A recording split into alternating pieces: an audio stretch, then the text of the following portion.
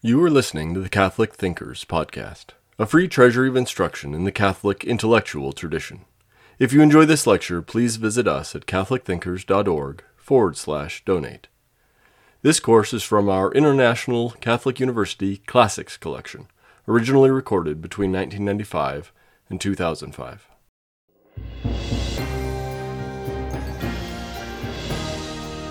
If the position developed in the preceding lecture is correct, then abortion is an act which takes the life of a living, developing human being, and hence it is a kind of homicide, that is, the killing of innocent human life. This position is not without opposition, and the opposing points of view are at present controlling in our culture. Some opponents frame their arguments in terms of compassion for women, for families, and for children with disabilities. And there is no denying that these arguments touch deeply the wellspring of human emotion. But compassion unchecked by reason is a dangerous guide. Others frame their position in terms of women's rights. Others develop their position in terms of a distinction between human persons and human non-persons, and by placing the conceptus in the human non-person category, its destruction is defended. Still others make autonomy the sole criterion in choice. And finally, some embed their arguments in the contemporary postmodern philosophical position. Responses to all of these claims will be framed from within the position developed in the first lecture on abortion. Following this general response, specific responses will be made to significant arguments that have been presented in support of the discontinuity of development claims and the resultant distinction of the human person from the non-human person. But first, feminism. In the midst of the second moment of the feminist movement, some feminists began to advance the claim of a right to abortion as a fundamental right, a necessary right so that women may have absolute control over their reproductive finality and hence absolute control over their lives.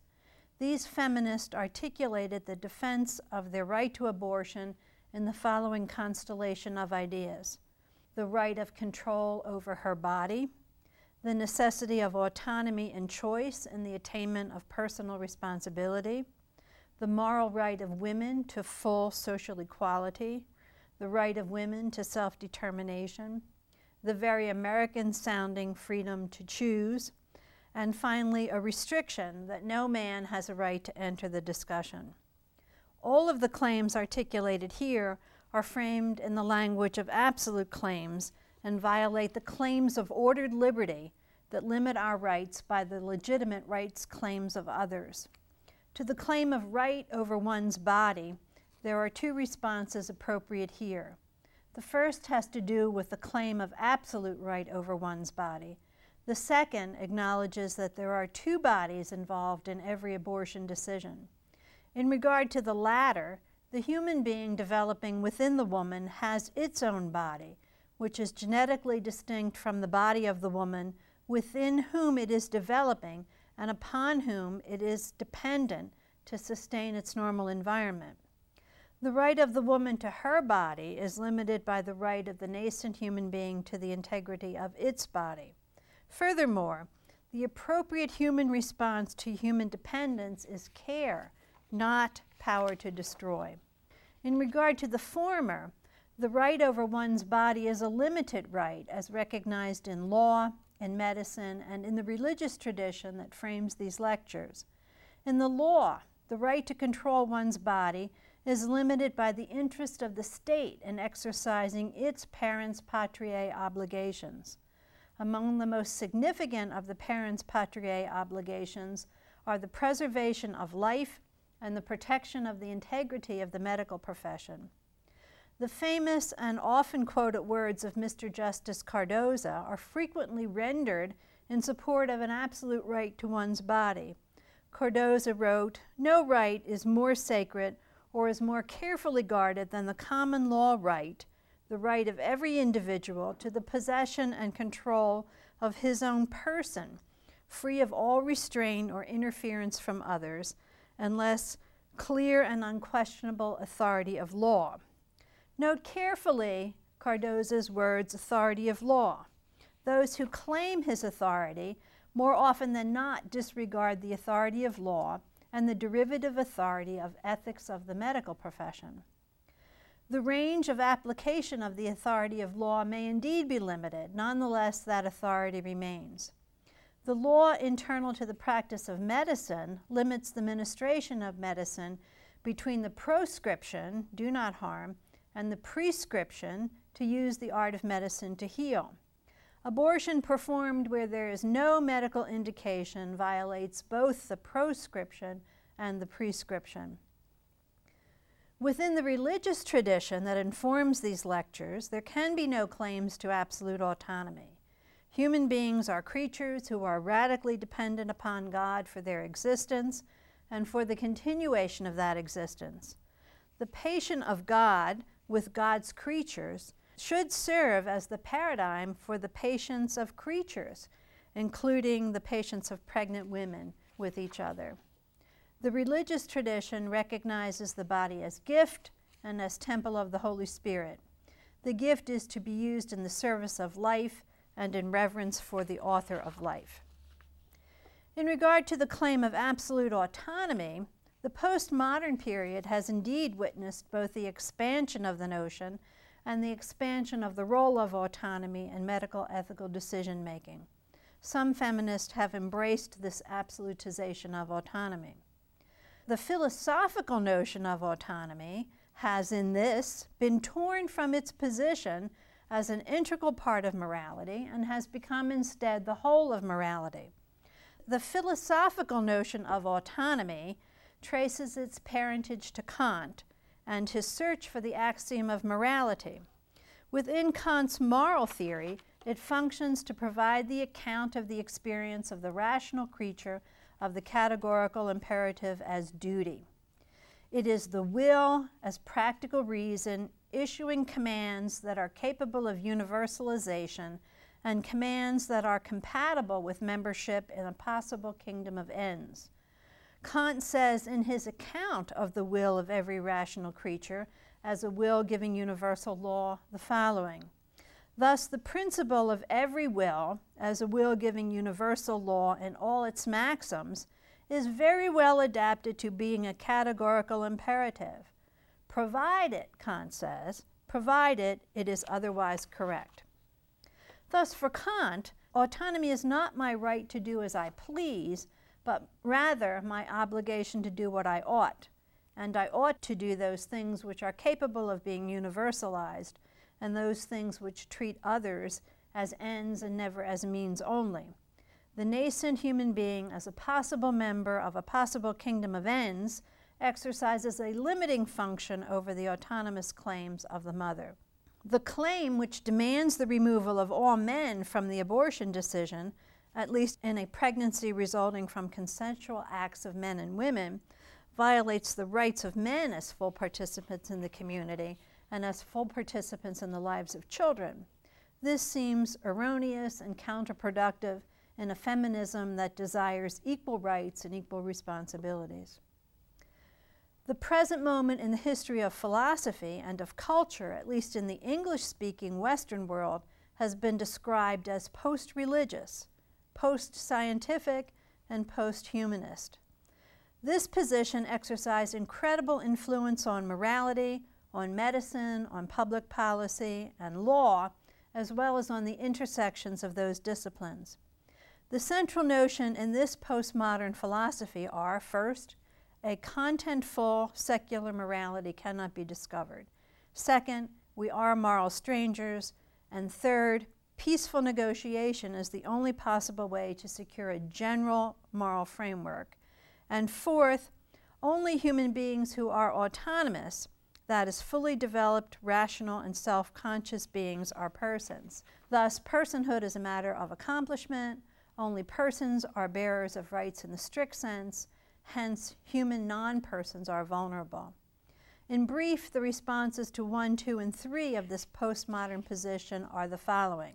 While a contentful secular morality cannot be discovered, reason is not paralyzed. Reason discovers some things and reason constructs others. What reason discovers allows for the affirmation of an understanding that is supported by a preponderance of evidence. Reason is appropriately constrained in constructing by that which reason discovers. There are specific markers in the human community that can be discovered by reason and which place limits and give direction to moral theory. Two of those related markers are that human beings, although retaining their individuality, live as related beings, and from these relationships, concrete duties arise and roles are defined. Second, human beings begin their lives in radical dependency, live much of their lives in varying degrees of dependency, and achieve autonomy, if at all, relatively late in life and only for a limited time, and return to endure dependence once again in their decline. Hence, human beings are neither absolute moral strangers nor absolutely autonomous individuals. Inasmuch as human beings live in concrete relationships to each other, concrete duties arise that are not subject to negotiation. Human relations vary, but the individuals who make up these relationships do not exhaust their reality in these relationships. Some of the more obvious relationships are those of husband and wife, mother and fetus, parent and family. It is existence as related beings that is the source of our traditions of community, of hospitality, of mutual respect, and of liberty as ordered. These relationships constitute the links in the web of sociality. This understanding of human life as woven in relationships gives direction, even substance, to the negotiations in and for a peaceable community. Pregnancy provides an example of human beings embedded in relationship. It is a temporary relation between two whole human beings, one immature and the other mature. This temporary physical union is also a moral union. Neither of the human beings who constitute the relationship is determined to accomplish the totality of existence within the relationship. The woman is a relatively autonomous being. Her life is characterized by a set of goals that extend beyond pregnancy. For the duration of the pregnancy, the fetus is a radically dependent being. The accomplishment of the ends of the fetus, which lie outside the pregnancy, require the cooperation of the woman to allow it to endure throughout the pregnancy. The care that a woman exercises toward this temporarily, radically dependent being may serve as a paradigm of care for building a peaceful community, a society that is marked by a people who love one another. Let's now turn to the ontological status of the conceptus. Some who direct their argument to the ontological status of the conceptus maintain that it is not fully human. Their arguments are usually framed in terms of discontinuity between human biological life, the human non-person, and human personal life, the human person. Those who attempt such a separation frame a variety of arguments. Among them are the legal notion of person, brain death criteria, ordinary use of referential language, the consideration of potentiality, vulnerability at various stages of development, and the related issues of totipotentiality, twinning, and ensoulment. First, the legal notion. The legal notion of person as it applies in the abortion issue is a matter of the use of a juristic concept to designate a bearer of rights, that is, rights as interests which should have governmental protection. Until recently, the application of the title person to human beings, and consequently their protection in the law, has been an expansive history.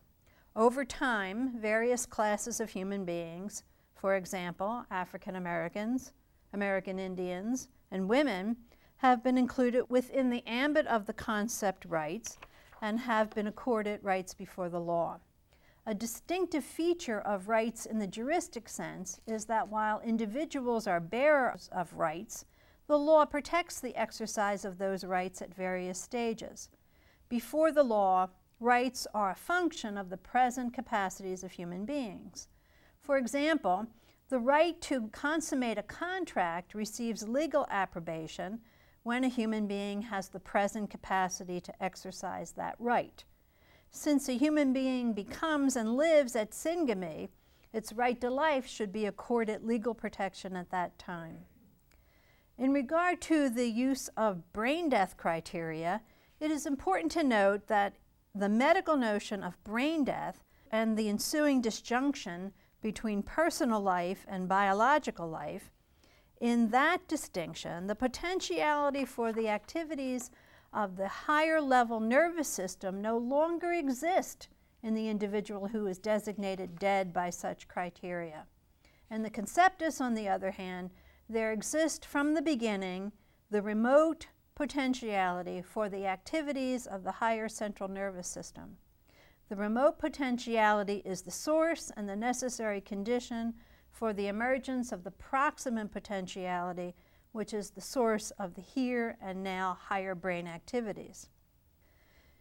It is to be noted that in the ordinary use of language, the conceptus is referred to as an it, and because of this use, the social status and the ontological status of the conceptus is diminished. The denotation of the conceptus as an it rather than as a he or she is a defect on the part of the observer rather than a defect on the part of the conceptus. The ordinary observer may not know the sex of the conceptus, but the trained observer can make that observation. Some who argue discontinuity use the language of potentiality and probability to frame their arguments and to dismiss the conceptus from the category of personhood. One such argument describes the conceptus as an animal with great promise of becoming more than just an animal, that is, a human person. The appropriate response is that the conceptus, by virtue of its active natural potentiality, which is a guarantee of its future development, will develop itself by tendency into the adult human being, its constitution. That guarantee is more certain than a promise. In the discussion of probability, as it relates to the possibility of the conceptus being born, the claim has been made that because only 40% of human zygotes survive to become fully developed, self-conscious human beings, it is more appropriate to consider the human zygote as 4/10 probable person. Here there is a confusion of predictions of the future with descriptions of present states of existence and a failure to distinguish classical laws from statistical laws. Classical laws describe regularities, a one-to-one causal relationship, other things being equal. There is an anticipation of invariance. An example of a classical law is syngamy, the union of the egg and the sperm and the restoration of the diploid number of chromosomes marks the beginning of a new life. Statistical laws, on the other hand, relate to probabilities, that is, assessments based on relative actual frequencies. The statement that only 40% of ova survive to be born may be used to formulate a probability statement, that is, a statistical assessment of the likelihood that a fertilized ovum will survive to be born. It says nothing about the nature of the surviving being. What might be concluded from this probability statement is that existence is precarious at this particular period in the life of a human being. At the other end of the continuum of life, it may be the case that only 40% of those who reach the age of 75 survive to be 80. This does not make those who are now 75 only 40% persons. It simply means that those who have reached the age of 75 are rather vulnerable in a statistical sense. Finally, three particular and somewhat related issues are brought forth to cast doubt on the claims of the conceptus to be a continuous individual developing human being. These are the lack of unity of organization as evidenced by general appearance and as evidenced by specific time-limited capacity of potentiality of the blastomeres and the possibility of monozygous twinning and the controversy over ensoulment theories. In regard to the unity of organization, the so-called aggregate of loosely associated cells, it is immediately apparent that there is a unity of the organism in its containment within the zona pellucida and within the corona radiata. Each of these has specific functions in the survival of the individual. In addition, the individual blastomeres, even at the earliest stage, while giving a superficial appearance of loose association, are in constant and intense interaction as the organism, through its genetically determined internal dynamism, continues its own self-development. As early as the 8th-stage cell, the process of the compaction of the blastomeres takes place. This compaction has at least two functions.